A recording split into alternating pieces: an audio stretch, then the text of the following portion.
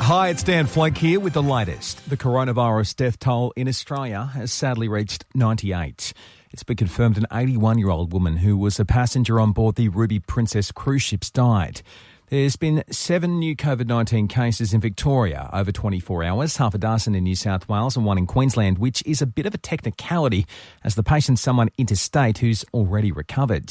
While Tasmania has hit its 5th day with no new cases and WA's reported no new patients either. Meantime, the country's chief medical officer reckons international travel will be one of the last things we see fall back into place once the virus is beat.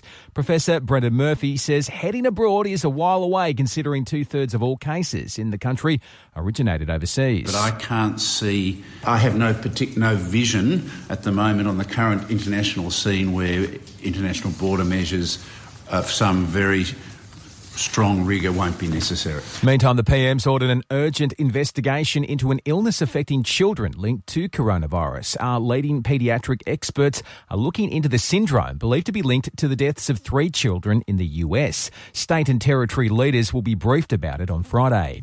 And there's big changes afoot for our friends in New Zealand. From tomorrow, retail, cafes, restaurants, cinemas and playgrounds and gyms are back in business. While in another big win for our friends across the ditch, they've recorded their 2nd day running of no new cases. You ready? Panthers star Nathan Cleary is still paying the price over images and video which surfaced of him with a group of girls on Anzac Day. The 22-year-olds copped a $1,000 fine from police for non-essential travel in breach of COVID-19 restrictions. It comes after being banned for 2 matches and fined $30,000 for misleading the NRL Integrity Unit about his whereabouts that day. And we're hearing reports the Warriors are hoping to get exemptions for some of the families of players to avoid going into quarantine when they touch down in Oz.